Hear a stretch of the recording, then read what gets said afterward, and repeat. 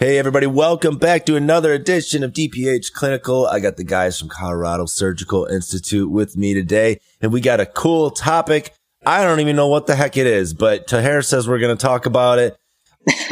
I just want to share a story. I had on our Slack page today, I had a hygienist post, "Hey guys, save extracted teeth for my side business."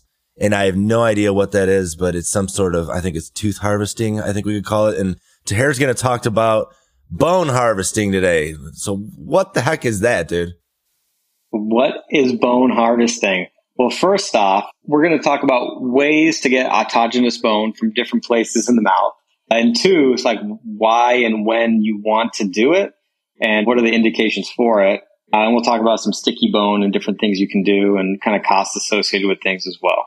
Yeah, this is the non-serial killer version, not like the grinding teeth. Yeah. Yep. Yeah, no true crimes. Funny, I don't even know what she's doing. She's like making necklaces, like putting them on shoes.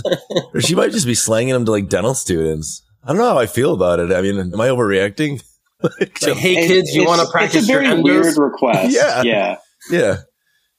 It's like if I went to like work and I'm like, "Hey girls, can I get some pieces of your hair and from your brush and some fingernail clippings?" And yeah, it's a little dumber now. Yeah. Okay, let's turn this episode around, guys. Let's go. So back to scraping bone out of people's faces. Let's save this one. So number one, let's say you're doing a full arch or the edentulous and you're doing overdentures. What we recommend is getting double action rongeurs and just taking them and clipping the bone away and doing your reduction with that. And then we get a stainless steel tin, fill it with some saline, and then just get all the bone particles and the clippings and all that stuff and the harvesting and put it into the saline to keep it hydrated. And then Dr. Brisky can talk about which kind of bone grinder he likes to use. And then just put it on the side. One of the ladies comes in, grinds it all up, keeps it hydrated, and then you can reinsert that wherever you need to and mix it with some cortical cancellous if you need more volume. But that's what I do a lot of my full arches is I'll actually harvest the autogenous bone and mix it in with the cortical cancellous I get from like Maxius or wherever you decide to get your bone graft from, and then spread the love. I feel like the rongeur is like such an aggressive instrument. It is, but sometimes you get through that palatal bone. Yeah. And dude, like you need the double action on that to get it done. Yeah. And then just for everyone, do not grind up tori. Like it's useless. You're going to just jam up your instrumentation. So cut tori off if you need to. Just harvest a lot of that like medullary cancellous bone, the softer stuff. Don't put the hard stuff in there. Nice. Well, the whole idea is when you're looking at different foreign countries, right? Like Europe, like Portugal, Spain, especially, they actually weren't even allowed to use allograft materials until a few years ago. So yeah, they would only harvest autogenous. So, I mean, man, like thinking about it where we are in the United States, like why are we not doing that more often? Because anytime you take a bone product, like an allograft or a xenograft or whatever it is, the bone's going to wall itself off and encapsulate it. So it treats it like a foreign body, right? What I do now typically is if I have exposed implant threads or around like a full arch case, right? Even if it's put an immediate implant in, right? I'm actually going to cover the threads with autogenous, and then I'm going to go back and cover the rest of the bone with allograft, because that way the body doesn't treat it as a foreign object, and you'll have way better healing that way. But I'm just kind of shocked throughout all the implant journeys that I've been through that this topic hasn't really been talked about a whole lot, like just the importance of collecting autogenous and using it specifically. So yeah, just super valuable information, I think. Yep. And if we all want to go back to dental school, autogenous bone is osteoinductive and conductive versus your cortical cancellous, xenograft, whatever, which is just osteoconductive. You got some of that metabolic biochemistry stuff that you can finally use. Go back into your brain and just regurgitate that information one more time. Two, it's Dr. Brisky is 100% right. You put that stuff directly on your threads of your implant. The integration on some of these cases is amazing. Like you come back in and you look at it and it looks awesome. You don't have as much resorption after the fact. Also, when you're drilling, if you do the biologic protocol and you're going 50-50 and you take it out and on the actual flutes of your drill, there's like red bone or anything, you can just put that drill and just kind of shake it off inside the saline and it's just getting all those autogenous particles in there. Or if you're doing ridge reduction, with a burr and you use your Minnesota for retraction, a lot of like the particulate that gets ground up through your reduction will actually sit on your Minnesota as well. So I'll actually take my Minnesota off and I'll dust it off in the saline and rinse it off in the saline to collect as much particulate as possible too. But let's say you're just doing a single and you don't have the option for ridge reduction and all of that. You can go into the tuberosity and literally all you have to do is get a trephine burr. Just go straight up into the tuberosity as long as, tuberosity is present. You're not going to be causing any harm. And, you may be already working in that quadrant, so you're not getting the patient numb again. And you just take a trephine burr right into the tuberosity and take that stuff out and then utilize it around your implant. And then they sell bone scrapers. And Dr. Brisky, I don't know, where do you get yours from? Salvin or somewhere else? There's a couple different types, right? You have a bone mortalizer, which is you have this little tiny well. It's like the size of a quarter. And you stick the bone in there and then you squeeze it like it's a handle, like some like forceps, you squeeze it into it. And then there's a little turning knob that you turn it and it mortalizes or grinds it up. But with those, they're less expensive. You can buy like $35 on eBay or Amazon, but it doesn't really get the yield that you want because a lot of it gets kind of lost in the mortalizer itself on the bottom part or in the threads. So I feel like that's kind of a waste. So I no longer use that. I actually recommend an expensive one of these, unfortunately. So we use the Salvin wood now. Salvin has a bone mill. It's very expensive, but it grinds the bone up really well. And it's way easier to clean because afterwards your dental assistant's not going to clean the mortalizer. It's going to have all these like bone fragments. It's a pain in the butt to clean. You don't really get the yield out of it. So this instrument, unfortunately, we recommend you to go a little bit more expensive on. So I have a question, and I think my job in this podcast is to ask the newbie dumb questions. When you go into the tuberosity, what size trephine is that? Like something where you're like opening up an incision flap to get through there, or are you just busting through tissue? So if you're going to feel like you're going to utilize the soft tissue in any capacity, you can just bust through the tissue and it granulates in. It's just the patient's in a little bit more pain. If you're not in the soft tissue area where you can utilize it, just make a small incision. The trephine burr, I would just say maybe like 3 millimeters shy of the buccolingual length. Because you don't want to destroy buccolingual bone, you just want to take out that medullary cancellus. The awesome thing about the body is once you close that sucker up, it's just going to granulate in. Bone will reform in that area. Yeah, that's what it'll just be. Yeah, you just don't want to go too far back and like screw up your hamular notch, and you don't want to go too far forward and mess with the root tip on a first molar or second molar or whatever the most terminal tooth in that area is. But at the end of the day, it's an option if the patient is numb there already, and then you can also go to the ramus. If you need to. So if you're working in like the lower left or lower right, you take your incision almost like you're doing a wisdom tooth. Just take it up there, take your periosteal and scrape up against the ramus. And then you just map out in your CT, know where your nerve is running just so you feel comfortable. Take a little bowling pencil and draw exactly the areas you want to go to. And you can take a trephine burr in there. You can take a piezo and cut a block out. You can take a little round burr and cut a notch and stick an elevator in there and pop it out. There's so many options you have. I mean, neither is right or wrong as long as you're just doing it in a way that's best in your hands. And then you can grind it up and utilize it as particulate. And we're not necessarily going to talk about like Corey plate techniques or any of these more advanced things. Right now, we're just talking about harvesting for particulate to utilize on the buccal or in a socket or around your implants or things like that. But there's really more advanced things you can do around the ramus as well. Ever since we started using Relevance Online Marketing, I could see a drastic improvement in our SEO. I mean, we are ranking so much higher when searching for dentists in our hometown. We are seeing more new patients, and certainly someone you should give a look at if you're considering new marketing companies. Just absolutely awesome. I would recommend Relevance to any practice owner who wants to see what proper marketing can do for their office. I want to thank Dr. Paul Etchinson for introducing me to Relevance Marketing. They've done a great job, very thorough. I'm happy with the results. Thank you guys for all of your help. We never truly realized how powerful this could be. It's really changed our business for the best. I think they're definitely worth every penny. Easy to communicate with, easily accessible, does what I ask, and even shows me some reports when things are going a little bit off track and what they're doing about it. It's just a level of service I just haven't really received from other marketing agencies.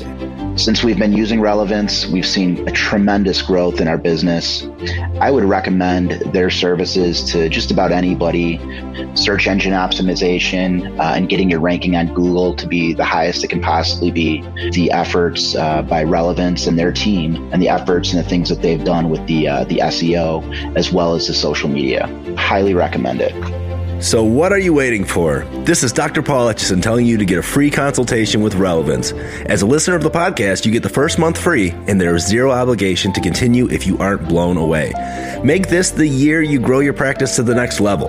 Go to relevanceonlinemarketing.com to set up a free consultation. That's relevanceonlinemarketing.com. So the ones that I'd like to use, so Megagen actually has a kit that's really good. It's called AutoMax. It's an autogenous bone harvester. I like that one to actually harvest the bone at a more of a low RPM.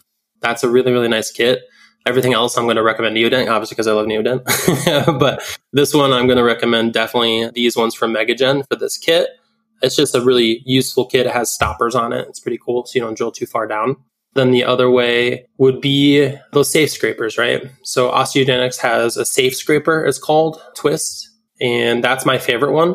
There's a couple other cheaper ones that I've seen where you can get like 4 uses out of, but they're never very sharp. And I feel like I'm sitting there scraping the bone for 10, 15 minutes and I'm really not getting much yield.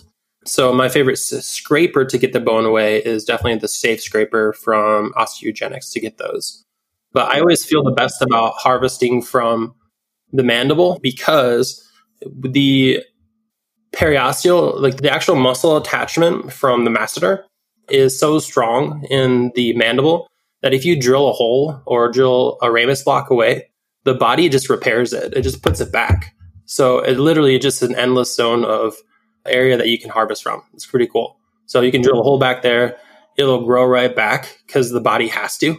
The body still has to reattach the periosteum and the muscle attaches there too. So the body has no other resort than to reattach. So the bone grows back. It's pretty cool. So, mentioned that you put it on implant threads. Were you talking about if you have an implant that's lost a little bit more coronal bone than after healing, like going back in and grafting in it? Or is it you talking about at the time of surgery, that's the only time you'll use it? I'll actually now extend my flap a little bit more and then use a scraper to scrape bone. And then I'll throw that in the hole, right, around an immediate implant. Or if I have enough, I'll do it around an implant maybe where I'm a little bit more concerned because there could be a slight buccal defect, right? So if you're doing it in an arch and you have one that's just a little bit, maybe a thread or two exposed, then save that autogenous and put it around that tooth, right? But later down the good question, because we get this question a lot.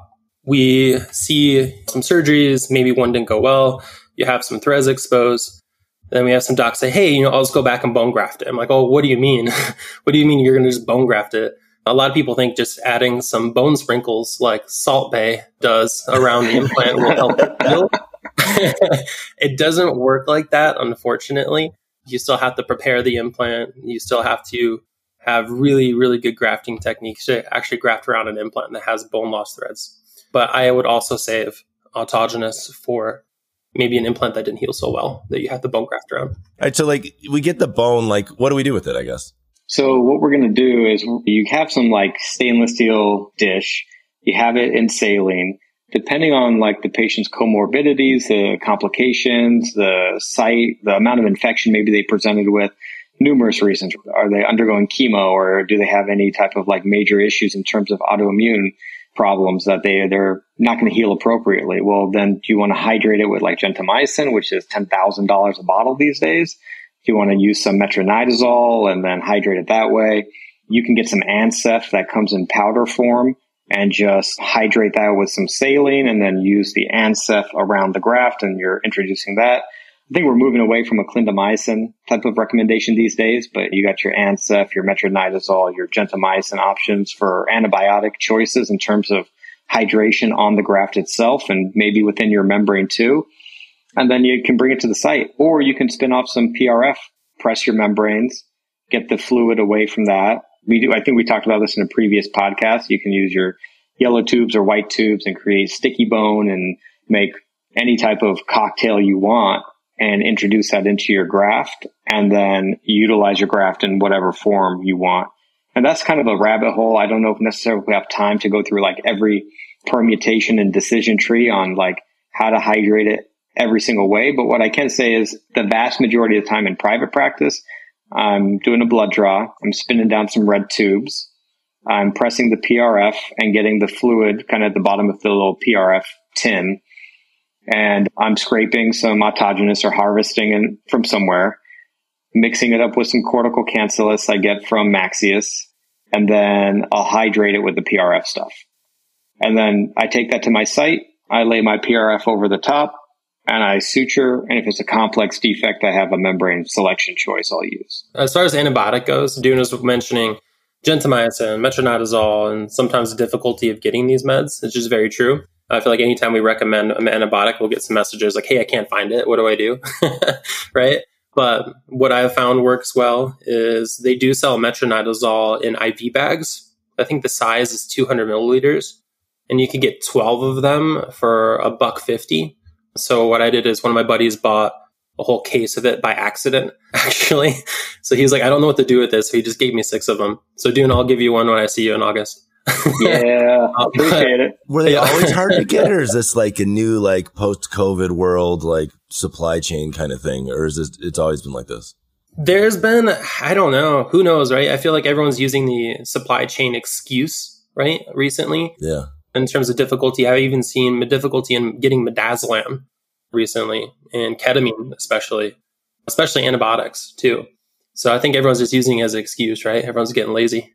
Wow. Yeah, I don't know. Gentamicin pre-COVID was never hard to get. And now, for whatever reason, prices have like skyrocketed and it's hard to get. So who knows, right? We're in a post-COVID world. How long can we use that excuse? I still use it on patients when my labs come late. I'm like, oh yeah, COVID's affected supply chain. So I still use it as a cop-out when I need I use to. it when the person calls and they're like, hey, where's my Invisalign trays? It's been like a month. And we're like, oh. And then I go log in. I'm like, I forgot to send the case out. Yeah. But now it's a supply chain. COVID. Damn COVID. Dude, I remember when I couldn't get saline bags. The supplier said something like they're only made in France or something. I don't know if there was any legitimacy It to was that. like Puerto Rico, and like the hurricane hit Puerto Rico, and then all of a sudden you couldn't get saline. But yeah. yeah, I'm like, dude, it's like interesting. It's like we just pivoted into geopolitics. Right. So as far as like this bone harvesting, you guys feel like, I mean, how often per procedure is this? Is this like every time you're doing like a full arch and every time you're placing an implant or an immediate? Every time that we're doing a full arch, whether it's an overdenture case or a full, like a regular fixed full arch, right? Every single time for me, it's every time that I repair an implant, and it's every time that I'm placing an immediate and I feel like that hole is huge. And I'm just worried about healing in general for bacteria just infiltrating the area and me not having a successful immediate implant. Is all bone created equal, or is there certain bones that are better from like certain areas that just is all the same? Yeah, all the same. Yeah. When you're harvesting, I'd say. Yeah. Okay. Mm-hmm. All bone is created equally. Now, if we get into like cortical cancellous and xenograft, then no, not created equally. In the synthetics and, all of that other stuff that's out there. Yeah. Interesting. Anything else you guys want to add to bone harvesting? I would just say at the end of the day, just remember autogenous graft is free. It's the best stuff you can use. It's 100% free. Your cases are going to go better. And I mean, granted, if you need something to harvest it with, like a scraper, yeah, it's going to cost a little bit of money. You have a little upfront cost on some things.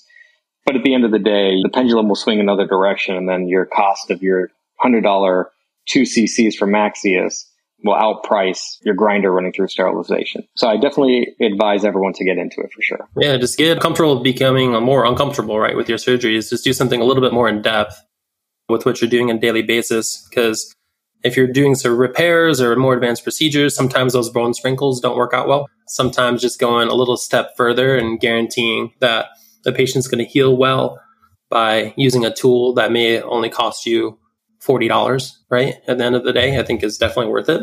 As far as double action Rongiers, of all the companies, I like My Dental USA. They have a really good one that's actually pretty affordable. I think it comes out to $100 or $110. That's the one that we recommend getting now. I think the size is 18 centimeters. So 18 centimeter double action Rongier. And then get the a little bit more expensive one, Bone Mill from Salva, not the cheap $35 one. As far as antibiotics, get metronidazole bags, IV bags. I think it's 200 milliliters, and just split it with a bunch of your buddies. And then each bag will last you like 2 years. Plus it's metronidazole, so it's going to stay good forever because it's meant to kill staph infections. So that little bag is going to last you for the next 2 years for the most part. What else? Use PRF where you can, obviously. And when you're adding antibiotic into the graft material, I usually do about 1 cc worth. So you just grab a 1 milliliter TB syringe, fill it up all the way and squirt it in the graft. And then the rest of it, if you need more hydration, you can use anesthetic or you can use PRF fluid after you crushed it. I think you got to clarify one thing to here is that you did say it's free. And I feel like some dentists out there just heard that. And maybe you should clarify that it's only used on the patient you take it from. Yeah. Some guys out there taking off his gloves and like blowing them off, like setting them down on the operatory, one per patient. Yes. It's like free bone. Your Honor, I'm harvesting. Your Honor, let me be very clear. You take it from one patient, you use it on one patient. Yeah, the same patient. Man. The same patient. I could hear that getting read back in court. Oh, Dune, can you take bone from Church of Latter-day Saints? No, Jehovah's Witnesses. Jehovah's Witness. You can't take blood out of their body and reinsert it, and you can't take bone out of their body and reinsert it. Yes, it's bone as well. Yeah, okay. For like religious reasons.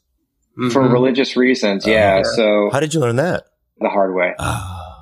Any Jehovah's Witness patient, ask them, hospitals do this really well. Are there any medical reasons why we cannot take blood or bone graft from you? And ask them specifically. And if you want to add an extra line to your consent forms, since I brushed up against the guardrail on this one, but at least we were able to get back on track with the patient relationship. But if you're ever kind of phased with this, I mean, we've added this into our consent form as well. It's always good to just dot your I's, cross your T's, ask your questions. It's like asking your patients with IV sedation, is there any chance you could be pregnant? Ask everyone. Wow. 100% all the time. It will save you every once in a while. Yeah. Wow. All right. What do you guys got coming down the pipe at CSI? Oh, man. We have our full arch course coming up in August. This one is really, really cool. I mean, I think I say that every time, but I really am excited about this one. And the reason why is A, we're running out of Brisky's new office, which is freaking amazing. B, we have our IV sedation course running at the exact same time as our full arch course. So then there's going to be dual learning. So even the guys doing surgery are going to be gleaning through osmosis, like some of this IV knowledge that's happening. And then the IV guys are going to be getting the surgical knowledge because it's our first time we're running both courses at the same time. And Dr. Brisky and myself, we've worked into the course curriculum, at least for this one, that we're going to be doing example surgeries. So then all the attendees get to watch me do a double arch. Everyone gets to watch Brisky do a double arch. A lot of feedback. We do surveys at the end of our courses, and a lot of people were like, yeah, it'd be really cool to see you guys do it. So we figured out a way to time it and get that in there. Oh, cool. So yeah, it's just a nice little 2.0, 5.0, whatever you want to call it on the courses, and I'm pumped for it. Yeah, it's going to be really fun. We watched Dune and I compete, trying to get the lowest time on the arch. I just gave myself an easier case so I could win. That's great. All right, guys, ColoradoSurgicalInstitute.com. Thanks for being on the episode. We'll talk to you next time. Thanks, man. Thanks, brother. Hey, everybody. This is Dr. Dune from Colorado Surgical Institute. Just wanted to give you guys a shout out and let you know about the program. We have full arch surgeries. We have lateral sinus lifts. We have block grafting courses, all done in one weekend with the whole digital workflow with photogrammetry units, scanners, 3D printers, milling, you name it, anything regarded to full arch, we cover in depth. We also have a PGCA course. What that is, it's the Postgraduate Clinical Accelerator course, where we are going to be covering wisdom teeth, single implants, and it can be complex single implants with vertical sinus lifts. We'll also be covering full arch extractions with ridge reduction, bone grafting, PRP, suturing, and we also will have a course on socket preservation. So if you guys are interested in any of those courses, please reach out to us at Colorado Surgical Institute. The code is HEN for 10% off our courses because we love Paul Etchison and his podcast, and we're here to help.